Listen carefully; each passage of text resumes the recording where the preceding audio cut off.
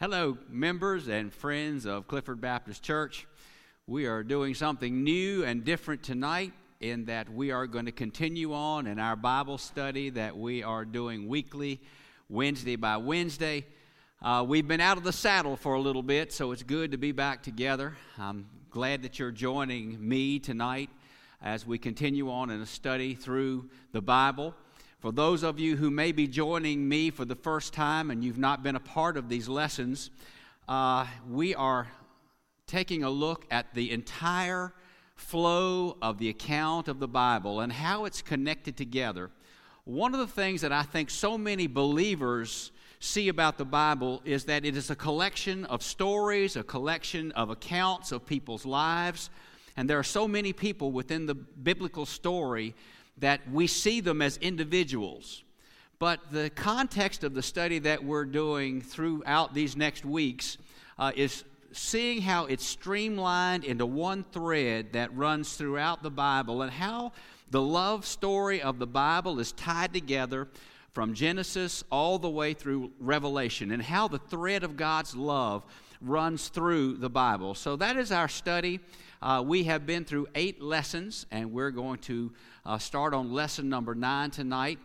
Before I do that, I want to say a word of thank you. Jeremy Fulcher was here getting us ready for this streaming tonight, and also Kenneth Campbell is here taking care of sound. Chad Fleming is here taking care of our camera streaming, and I want to say a special word of congratulations to Chad and Carrie Fleming. Today is their 25th wedding anniversary. So I think that's a great sacrifice that Chad would come out and help with this streaming service tonight. Carrie, if you're watching, I make you a promise. We'll go kick him out of here as soon as possible and get him home. I'll let Kenneth sweep up and take care of everything after we're done. But we're going to get Chad Fleming out of here and let him get on home. But I am glad that we are together tonight on this Wednesday night. The church is empty. I love to see that Wednesday crowd as we have gathered together.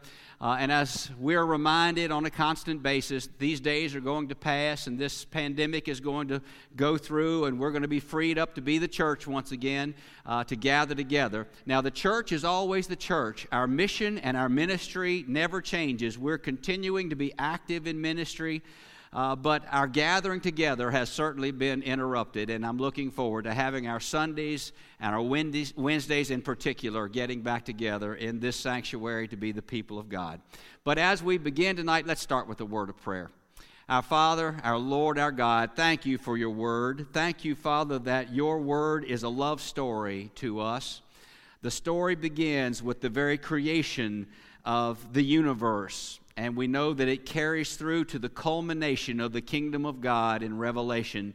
And as we walk through these lessons, Lord, I pray that you will bless us, that we will learn, that we will grow in understanding your word. And most importantly, Lord, I pray that we will see the flow of your love through the Bible from the beginning to the end of it, how it's tied together and how you put it together as a love story for us, reaching to us with your love, your grace, your salvation, and your eternal life. And so tonight, Father, I pray that you will bless us as we get on to lesson number 9. For those who are joining us for the very first time, we'll try to catch them up a little bit. But I thank you that we're here, Lord. I pray that you will take over the teaching, that you will speak through me. I pray that you will bless everyone who is joining us here in live streaming or those who will listen to this lesson a little farther down the road. Lord, I pray that you bless us as you show us your word and as you make it clearer to us that we understand it, Lord. I pray a special blessing on Carrie and Chad. Thank you for their 25th wedding anniversary today. I pray a blessing on every person who tunes in this lesson, Lord, to learn a bit about the Bible. And I pray, Father, that you will open our minds and our hearts as we open it together tonight. We love you, and we're grateful to gather in your presence tonight. We're not together in a sanctuary, but we are together under your banner of love. We thank you in Jesus' name. Amen. So as we begin lesson number 9 tonight, here we are, April 15th, 2020. And of course, we've had a lapse of time. Our last lesson was March 11th, 2020, so it's been over a month since we have been together in studying God's Word. So let me catch those of you who have been studying with me in the first 8 lessons, but let me also do a little recap so we catch everyone up. If this is your first lesson, if number 9 is your first lesson, then I want to catch you up to where we've been and where we're going. Let me also remind you of this. It would be a great idea if you just have out a little piece of paper, something that you can take some notes on. I'm going to pepper you with all kinds of information from God's Word tonight, and you'll never keep it all in your mind. So please take down a few notes, maybe some scriptural references that you can go back and reread or read devotionally. But do use this as a study tool, a devotional tool, and as God opens His Word to us. We tonight are in lesson number 9, and probably this study is going to be somewhere between 30 and 32 lessons, depending on how it breaks down. But right now we're right at the getting to the 1/3 point of this study, and we are still in the book of Genesis. Tonight is the last night that we're in the book of Genesis. With our next lesson, we will move on into Exodus, studying the Exodus of God's people. But why do we spend almost 1/3 of our time in one book of the Bible when we are going to look at the entire span of the Bible? Well, this is something that I have taught our group throughout the time that we have begun this study, and it is this. If you do not understand the book of Genesis, you will never understand the remainder of the Bible. We have to have a firm foundation in the beginnings of the Bible, in the book of Genesis, so we can understand how the remainder of the Bible flows. So we're spending almost 1/3 of our time right here in the basement, right here in the foundational level of how we see God's Word built, how it's put together, how it stacks on each other in truth. And so tonight we're going to finish up the book of Genesis, but it's very foundational. As I give you just a little recap, we began with God's creation of the universe and the creation of this world, and we know that the pinnacle of His creation were human beings, Adam and Eve. And of course, they lived in the perfect Garden of Eden. They lived for a time in a sinless existence. Everything was perfect. The weather was perfect. The animal population got along. They had plenty to eat. There was no conflict. There was no sin. But there came a time in their existence where God gave them one prohibition, one thing they could not do. He denied them one thing, and if they did this one thing, they would not only fall into sin, but they would die. You see, God created Adam and Eve to live eternally in a sinless existence. But He said, if you will enter into sin and rebellion in this one thing, you will surely die. And of course, that was eating of the fruit of the tree of knowledge of good and evil, and they indeed did that, and they fell into sin. And all of creation fell into lostness. When Adam and Eve fell into sin, all of the rest of creation suffered because of their original sin. After that, we've studied the early accounts of the book of Genesis, the flood, which Noah brought his family through, and pairs of animals of the earth, to reestablish the human population and the animal population. We also have studied the Tower of Babel. We see another act of God's creation in that He creates a family. He creates a people who are very specifically charged to be the people of God. He begins that family with Father Abraham, and the family is called the family of Israel. He creates this family in Genesis, and it is going to run the entire account of the Bible on through the book of the Revelation. And the people of Israel, the family, the nation of Israel is integral. It is so important to understanding the flow of the Bible. So after we see the creation accounts, Genesis becomes the biography of 4 men. When we see the nation of Israel begun, we see them come out in the form of patriarchs in the very foundation of the nation of Israel. And we have studied the life of Abram, who was renamed Abraham, the first of the nation of Israel. Then we also have studied his son Isaac. And then the next patriarch is Isaac's son Jacob. And if you remember, Jacob was renamed by God, and his name became Israel. And then Israel, Jacob had 12 sons, but the one that we concentrate on is Jacob's son Joseph. And that's where we are tonight. We have looked at these three patriarchs, and we're going to look at the fourth patriarch in Joseph tonight. This, in lesson number 9, is completely about the life of Joseph in the book of Genesis. So we know that Joseph had a special place in his father's heart. Joseph was Jacob's or Israel's favorite son, and everybody else knew it too. And it was not always a good thing that everyone knew that Joseph was Jacob's favorite son. Turn with me to the book of Genesis. Go to chapter 37. And we are going to start our study right there. Open your Bible to chapter 37. I want you to go to verses 3 and 4 as we open God's Word and see where it takes us tonight. So Genesis 37, look at verse 3. Now Israel, of course that's Jacob, renamed by God. Now Israel loved Joseph more than all his children, because he was the son of his old age, and he made him a coat of many colors. And when his brethren saw that their father loved him more than all his brethren, they hated him and could not speak peaceably unto him. So here we have a band of brothers, and there's one favorite brother of the father. Joseph is the favorite. And of course, as you hear in these couple of verses, Jacob expresses his love to Joseph by making him a coat of many colors. And that coat kind of sets Joseph apart from all of his brothers. All the brothers didn't have anything special like that from their father. And the presence of that coat and the presence of Joseph being the favorite, and it was well stated and well known that he was, the brothers became very bitter against him. They envied him. They were angry with him. And then Joseph takes a step that pushes his brothers over the edge of hatred toward him. I want you to look with me, the same chapter, Genesis 37. Look at verses 5 through 11. Here's a prophecy that is going to tie in very tightly with what happens in this family. So hear these words, take down that scripture, Genesis 37, verses 5 through 11. Hear these words of God's word. And Joseph dreamed a dream, and he told it to his brethren, and they hated him yet the more. And he said unto them, Hear, I pray you, this dream which I have dreamed. For behold, we were binding sheaves in the field, and lo, my sheaf arose, and also stood upright. And behold, your sheaves stood round about, and made obeisance to my sheaf. In other words, they bowed down to his sheaf. And his brethren said to him, Shalt thou indeed reign over us?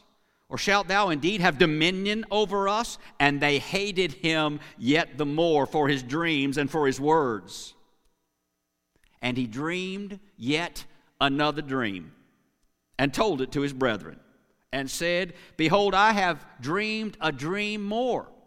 And behold, the sun and the moon and the 11 stars made obeisance to me. And he told it to his father and to his brethren. And his father rebuked him and said unto him, What is this dream that thou hast dreamed?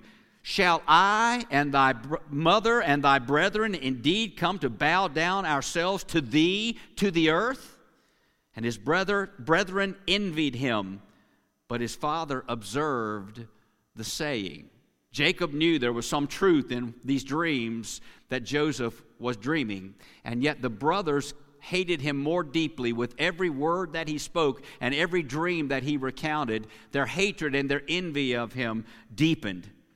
So in these two dreams, he tells his family that the day is going to come when all of them, mother and father and all the brothers, are going to bow down to him, and they're going to obey him, because in that future day, he's going to be their leader. He's going to be the boss over the family, even over the patriarch, his father. Joseph is going to be the leader of his father, mother, and brothers. Now, this was a great truth, and God had indeed given him this truth in these two dreams that eventually was going to save this family's life. The importance of Joseph being the one to whom they all bowed down, was going to save their lives. They didn't understand that yet. In fact, Joseph didn't completely understand that yet, but God gave him that prophecy. At this point, the brother Joseph seems to speak in pride, and his words are not accepted well by his brothers or even by his mother and father. It brought hatred and envy from his brothers toward him. Well, sometime after these dreams took place and he recounted them to his family, Joseph meets his brothers alone. They're in a desolate place. They're taking care of Jacob's herd of sheep. So there's no one in this desert location other than the brothers who have gathered together, and Joseph meets them there. And in Genesis chapter 37, verse 18, it tells us that the brothers put their heads together and they conspire, they plan to kill him. They'd had enough. They'd had all the pride that they could take. They had all of his lofty stories and dreams that they could take, so they conspired to kill him. But the eldest brother, whose name was Reuben, said, "This is not good. We can't kill our brother. We can't do such an ungodly act that we would take our brother's life." But rather, they come up with the plan B. They strip him of that precious coat of many colors, and they throw him in a dry pit, so deep that Joseph could not climb out of it. Well, of course, that coat of many colors was the emblem of his father's love, so they strip him of that, very symbolically, that they're stripping him of the love of that father, taking that coat away from him. And as he is in this dry pit, the brothers gather together and say, "Okay, we're not going to kill him. What are we going to do with him? We don't want him around us anymore. We don't want his prideful attitude around us anymore. We don't want to hear any more of his stories or any more of his words. What are we going to do with him?" I want you to turn with me, Genesis 37. Look at verse 25. "And they sat down to eat bread." Isn't that interesting? They sat down over supper so they could talk about what to do with Joseph, who was over there in a deep pit. "And they lifted up their eyes and looked, and behold, a company of Ishmaelites came from Gilead with their camels, bearing spicery and balm and myrrh, going to carry it down to Egypt." So this company of Ishmaelites come along, riding their camels. They're in a line, and they're traveling, going toward Egypt to sell their wares. And the brothers come up with the idea. These are salesmen. Let's sell our brother into slavery. Let's put him on one of those camels of the Ishmaelites. Let them haul him off to Egypt. He will be sold into slavery. We will never see him again. He will disappear into the populations of slaves of Egypt, and he will disappear for the rest of our lives. We will be rid of him if we sell him into slavery. And that is exactly what they did. Well, to hide his disappearance, they have to tell their father something. What happened to Joseph, his favorite son? So they take that coat of many colors, and they dip it in goat's blood. And they tell Jacob, Israel the father, "Our brother Joseph was killed by wild animals. Here's his coat covered with his blood." It was a tremendous lie. But, of course, they didn't have the forensics that we have now, and Jacob just simply believed that the brothers, his sons, told the truth, that Joseph had lost his life to wild animals. And he is deeply, deeply moved by the loss of his son, the loss of his favored son. Now, as the story unfolds, we're getting on now to Genesis chapter 39. The Ishmaelites take Joseph on into Egypt, and they sell him as a slave. They sell him to a rich man. The rich man's name is Potiphar. And Joseph rises in Potiphar's household to be the greatest employee Potiphar ever had. He was the most trustworthy, dependable slave that Potiphar had ever had in his home. And he rises to this very trusted position of the head servant of the home. He was a hard worker, he was dependable, and so Potiphar lifted him up to be the greatest servant of his household. He was the lead servant. Now, Joseph was a very handsome young man. somewhere in these days that Joseph was the head servant, the head slave of Potiphar's home, a problem arises for him. Potiphar's wife has her eye on him, and she has noticed how handsome he is. And so she comes to him with a sexual proposition to lie with her. And Joseph, being the upright, dependable, godly young man that he is, he flees that temptation. He never even comes close to falling into that temptation. He never walks very close to the side of that bank where he would slide into that temptation. He immediately flees. That's exactly what the Bible tells us to do in the New Testament. We are to flee temptation. Don't play with it. Don't think about it. Don't toy with it. Don't wonder what would happen if you fall into it. Just flee it. And that is exactly what Joseph did. But Potiphar's wife turns on him in scorn because he had rejected her. She accuses Joseph of attempted rape. You can look at this story in Genesis chapter 39 from verses 14 forward. Read that devotionally sometime as how she accuses him and what happens to him because of this accusation. I can put it into a condensed form here tonight, but basically the Bible says as a result of Potiphar's wife's accusation, which was believed, he was a rich and respected man, so his wife was very respected as well, and she was believed. Joseph was not, although he may have cried foul and he may have said, I fled, I didn't ever touch her. She was the one who was believed by the legal system. And so Joseph was thrown into prison. He languishes there in prison. It is a very unpleasant place, but in his time there, he interprets some dreams for prisoners in that same jail.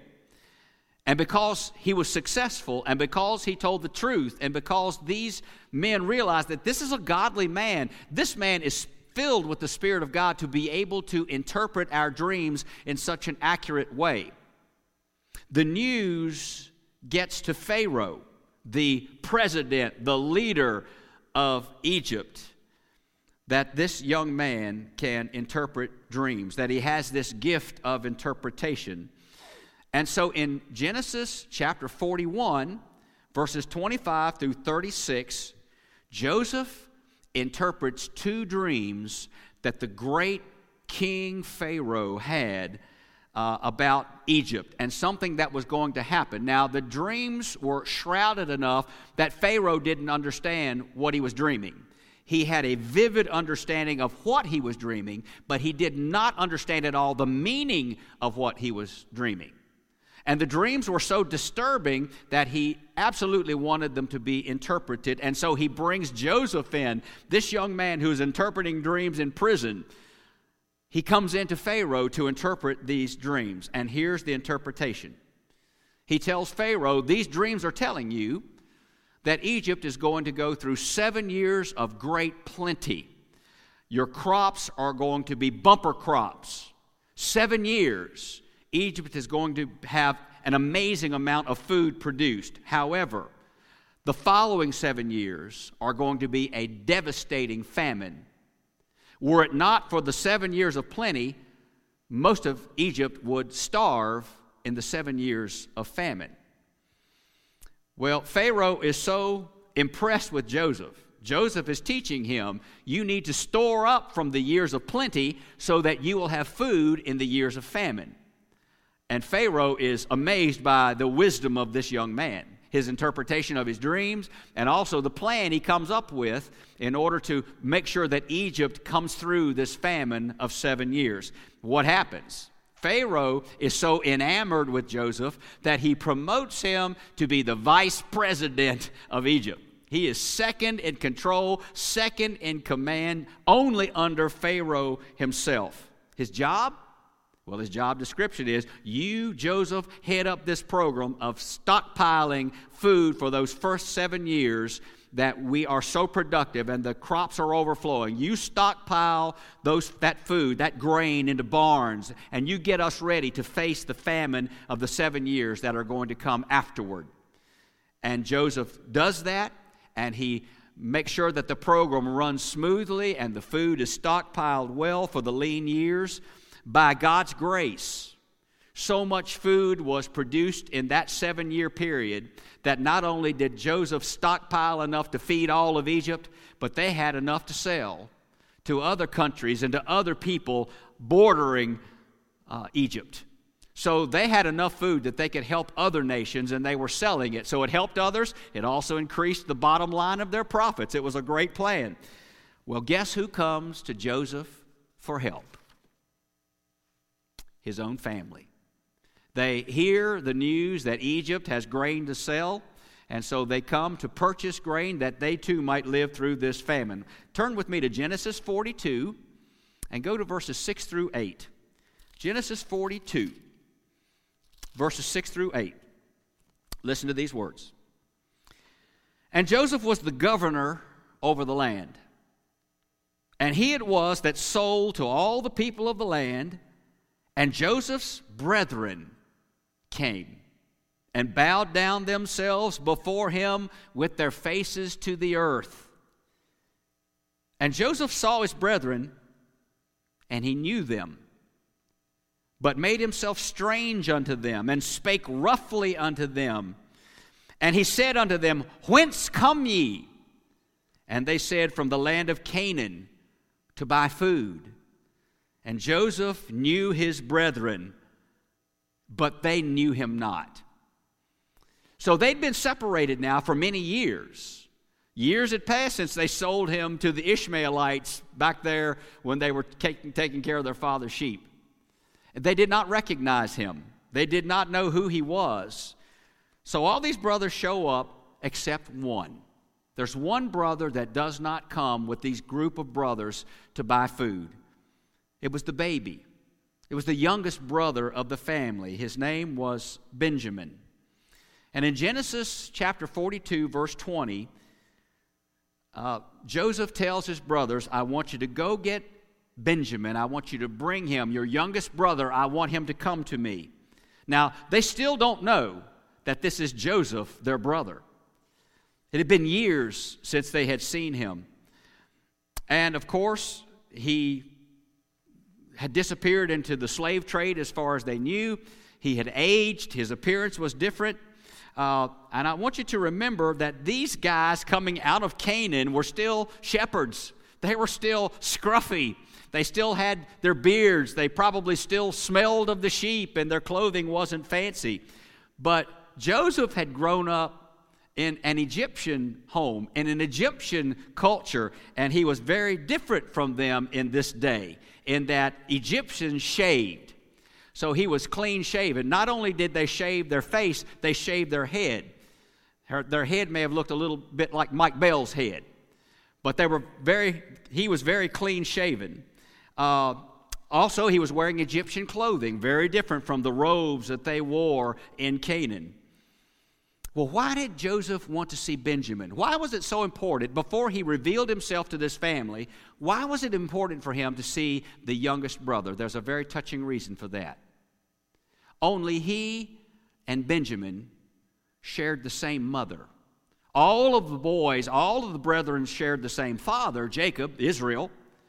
But there were 4 mothers of these 12 men. Joseph and Benjamin were the sons of Rachel. And so this was the only full brother that Joseph had. And he was the youngest one of all the brothers, and he wanted to meet his full blood brother. So the brothers go home, and they tell their father Jacob that this Egyptian wants to see Benjamin. And of course, Jacob, being a father, and I think any of us who are parents would understand this, he's very reluctant to allow his baby boy to go into Egypt to meet this Egyptian ruler. For some reason wants to meet him. Perhaps he's going to keep him. Perhaps he's going to take him as his own, make him a slave in his household. There's no understanding as to why this Egyptian leader wants to see Benjamin. So Jacob is reluctant to send his son to Egypt to see this Egyptian leader. But this man is in charge of their survival. this Egyptian leader is going to sell them food. And so Jacob realizes that he needs to acquiesce to this request and send his son Benjamin on to meet the Egyptian leader, this strange man who wants to see him. Well, the whole group of brothers return, going back to Egypt, back to buy grain. What does Joseph ask them? Turn with me to Genesis 43. Look at verses 27 and 28. Genesis 43, go to verse 27. As they get in front of this Egyptian leader, he asks this question. And he asked them of their welfare and said, Is your father well, the old man of whom ye spake? Is he yet alive? And they answered, Thy servant our father is in good health. He is yet alive. And they bowed down their heads and made obeisance. They still don't know this is Joseph. But as they are telling Joseph that their father is still alive, they don't understand that they're telling Joseph that his father, Jacob, is still alive. He wanted to know that. And then Benjamin comes. They bring the youngest brother to this Egyptian leader. And Joseph, for the first time in his life, sees his only full-blood brother in the world. And I love what Scripture says here. You know, Scripture is so raw, it's so wonderful in that it gives us a lot of information about people, both good and bad. But I love what it says here about Joseph's reaction. None of the brothers know who he is. Benjamin has no idea who he is. But his reaction when he sees his only full brother, he becomes so emotional that he has to leave the room and get off by himself so he can cry, so he can let out the emotion of seeing his only full brother in the world. While this is just such an amazing account of God, it's so human. When you think about the expanse of Joseph's life, there's hatred, there's envy, there's death. There are those who want to kill him, those who sell him into slavery. But then there's also love. There's this raw emotion of Joseph seeing his family and down deep in his heart longing to be reunited with them again, especially with this brother that he had just met. He was longing for his family, even though he had been so mistreated, and though he had spent his life in Egypt and had been in jail and had been in slavery, had risen to power, he still loved his family. Well, really to this point, the brothers do not know why that this Egyptian ruler is not treating them like common people. You know, most people who come to Egypt outside of the country to buy food are treated in such a way that you gather your grain, put it in your wagons, pay us the money, get out of here, go on back to where you came from.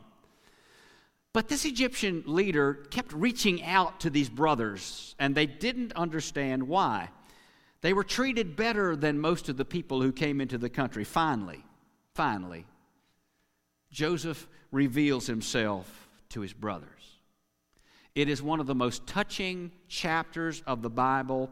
We cannot read it in its entirety tonight, but I want you to write this reference down, Genesis chapter 45. And I want you to use that chapter devotionally sometime tonight or sometime this week. Read through Joseph's reunion with the brothers. It's so sweet. It is so amazing in its recount of how Joseph is reunited with his family. It's an amazing chapter on an amazing reunion and, most importantly, an amazing forgiveness. Joseph forgave his brothers. He could have very easily turned against his family, never wanted to speak to them again. When they came into Egypt to buy grain, he could have done anything from reject them to kill them or have them killed by the soldiers of Egypt. And yet, rather than live with this negativity in his mind and his heart and this hatred that would eat him up, he forgave them. uncommonly beautiful how Joseph forgave his family. But he reveals himself to them. And Joseph, by Pharaoh's invitation, tells his entire family, go back to Canaan, pack up all your belongings, pack up all the animals, pack up the family, and bring them here, because Pharaoh and I invite you to come live in Egypt. You will live in a way that you've never lived before. You're going to live under the reign of the royalty of the house of Pharaoh. You're going to live under the royalty of Joseph. Your lives are going to be very different. We want you to come to Egypt and to live here. That's an amazing thing. Joseph, by Pharaoh's invitation, tells the family to come as they live in privilege in Egypt. And old Jacob heard this invitation. The father heard the invitation. And he couldn't believe it. He couldn't believe that a son, Joseph, was still alive after all of these years. Joseph is alive. He had always thought he was dead. Perhaps somewhere on the premises there still hung that old bloody coat of many colors that he thought belonged to his son, killed by animals. But Joseph is alive. I want you to turn with me to Genesis 45, and we're going to go to verse 26. Genesis 45, verse 26. In fact, let's back up to verse 25. So Genesis 45, verse 25. And they went up out of Egypt and came into the land of Canaan unto Jacob their father, and told him, saying, Joseph is yet alive, and he is governor over all the land of Egypt. And Jacob's heart fainted, for he believed them not. Let me tell you, in Hebrew, when it says Jacob's heart fainted, it kind of meant that he went into a catatonic state. He couldn't talk. He couldn't move. He was so shocked. He was just straight on. He couldn't say a thing. He was so amazed by this news. Of course, remember that he's a very old man. He is in stunned silence that Joseph is still alive, and furthermore, that he's a governor, a ruler in Egypt. He's not a slave. He's a ruler. He couldn't believe it. He said he believed them not. Verse 27, and they told him all the words of Joseph, which he had said unto them. And when he saw the wagons which Joseph had sent to carry him, the spirit of Jacob their father revived. And Israel, or Jacob, said, it is enough. Joseph, my son, is yet alive. I will go and see him before I die. What a beautiful passage of Scripture. And God assures Father Israel, or Jacob, that he's doing the right thing to move on to Egypt, to get out of Canaan and move to Egypt. Look with me to chapter 46, verses 2 and to 4. So go to Genesis 46, look at verse 2. And God spake unto Israel in the visions of the night, and said, Jacob, Jacob. And he said, Here am I. And he said, I am God, the God of thy father. Fear not to go down into Egypt, for I will make there thee a great nation. I will go down with thee into Egypt, and I will also surely bring thee up again. And Joseph shall put his hand upon thine eyes. Final picture. God says, you will live in Egypt so long, Jacob, that Joseph will reach forth and close your eyes in death. He will put his hand over your face and close your eyes in death. You will live there until you die. Now, as this story concludes, I remind you that it has various parts. The brothers hating Joseph, their plan to kill him, which ultimately turns to a plan to sell him, never to see him again as he goes into Egypt and into slavery. And he is dragged into Egypt. He is sold. He is wrongly accused of adultery. He is innocently cast in jail. But then he rises to power in Egypt as the second in command. And then he is reintroduced to the family who had rejected him and sent him away and sold him into slavery. And these brothers, they were still scared of him. They thought perhaps after Jacob dies, after our father dies, he's going to do an about and take revenge on us after our dad is out of the picture. He's going to have us killed. He's going to execute revenge on us one of these days. The brothers were fearful. They feared that he could have them killed with just the snap of his finger as second in command in Egypt. But here's the key statement that Joseph makes. If you underline a verse tonight, this is the verse. Turn with me to the last chapter of Genesis, chapter 50. And here's the way Joseph settles how his brothers feel. Genesis 50, look at verse 20.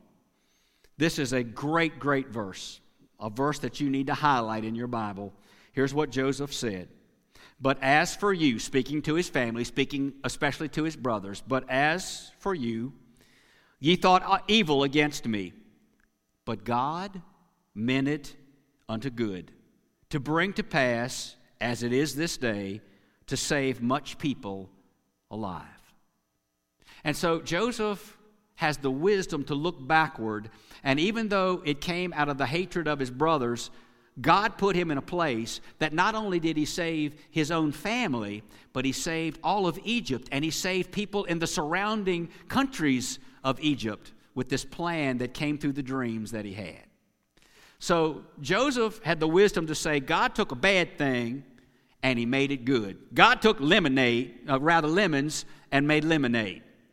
God took something that was evil and turned it around, not just to my good, but for the good of many people, perhaps thousands upon thousands of people. God took evil and made it good.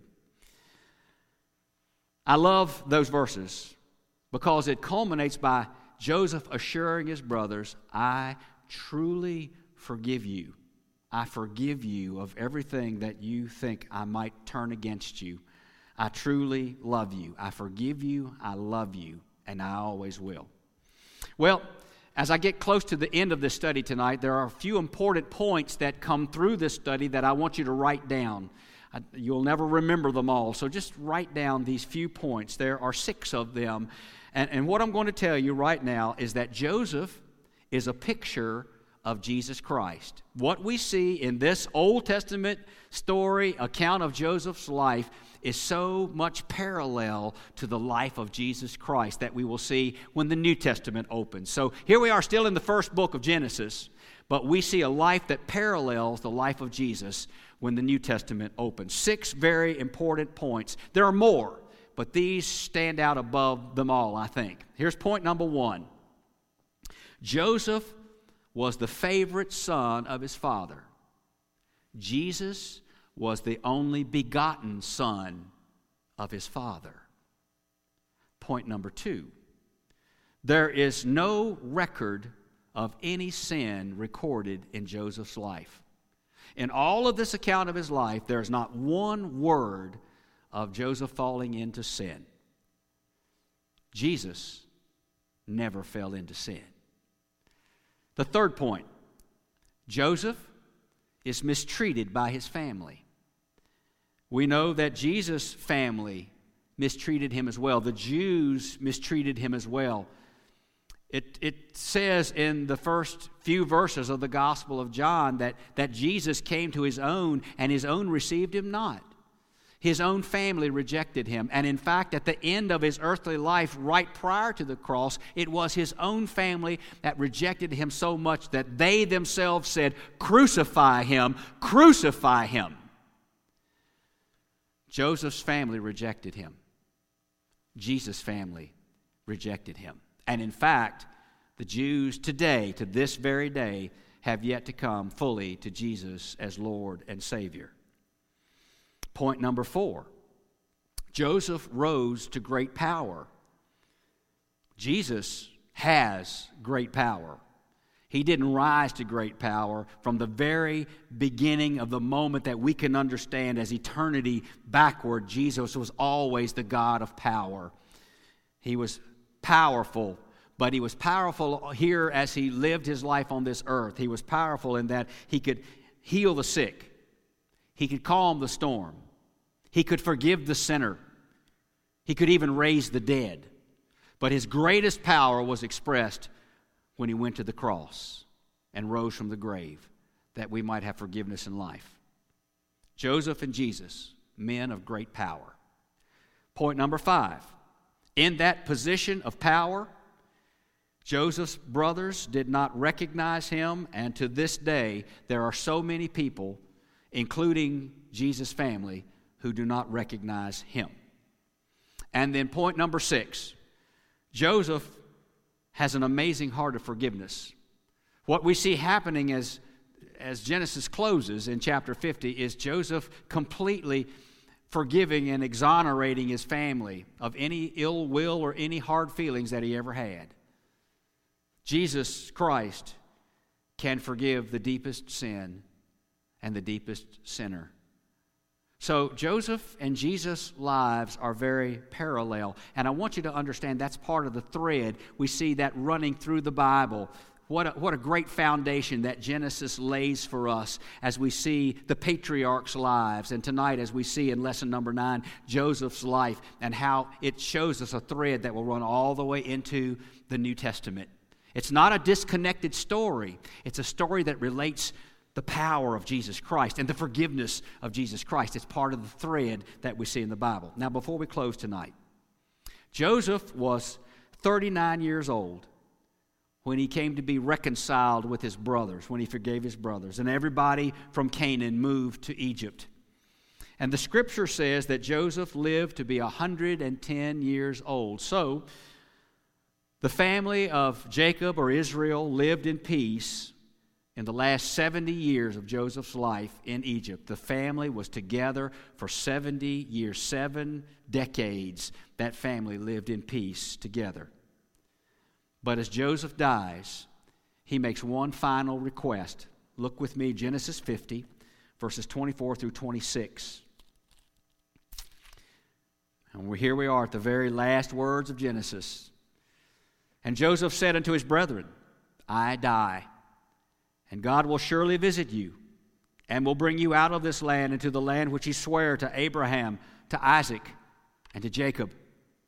And Joseph took an oath of the children of Israel, saying, God will surely visit you, and ye shall carry up my bones from hence.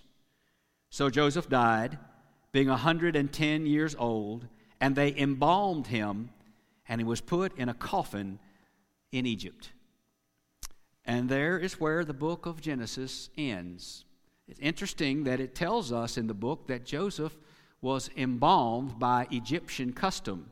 Embalming was not used in the nation of Israel, but embalming preserved the body so that Joseph was not going to be buried. He was going to be put aside in a special place. His coffin would reside there until the family of Joseph, the Israelites, would leave the land of Egypt. They would take his bones with them. So Joseph gives us a very multifaceted picture of the Christ, Jesus, who carries through as the thread of the Bible.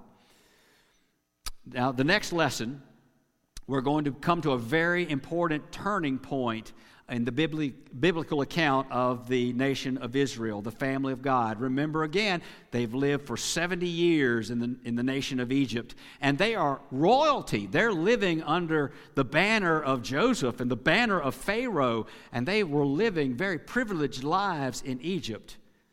But a turn comes, and they will enter into slavery, and we'll see that happen as the book of Exodus opens. That will be lesson number 10 as we look, as Israel will change from royalty to slavery and what happens to them then. A good study tonight. Thank you for joining me in it.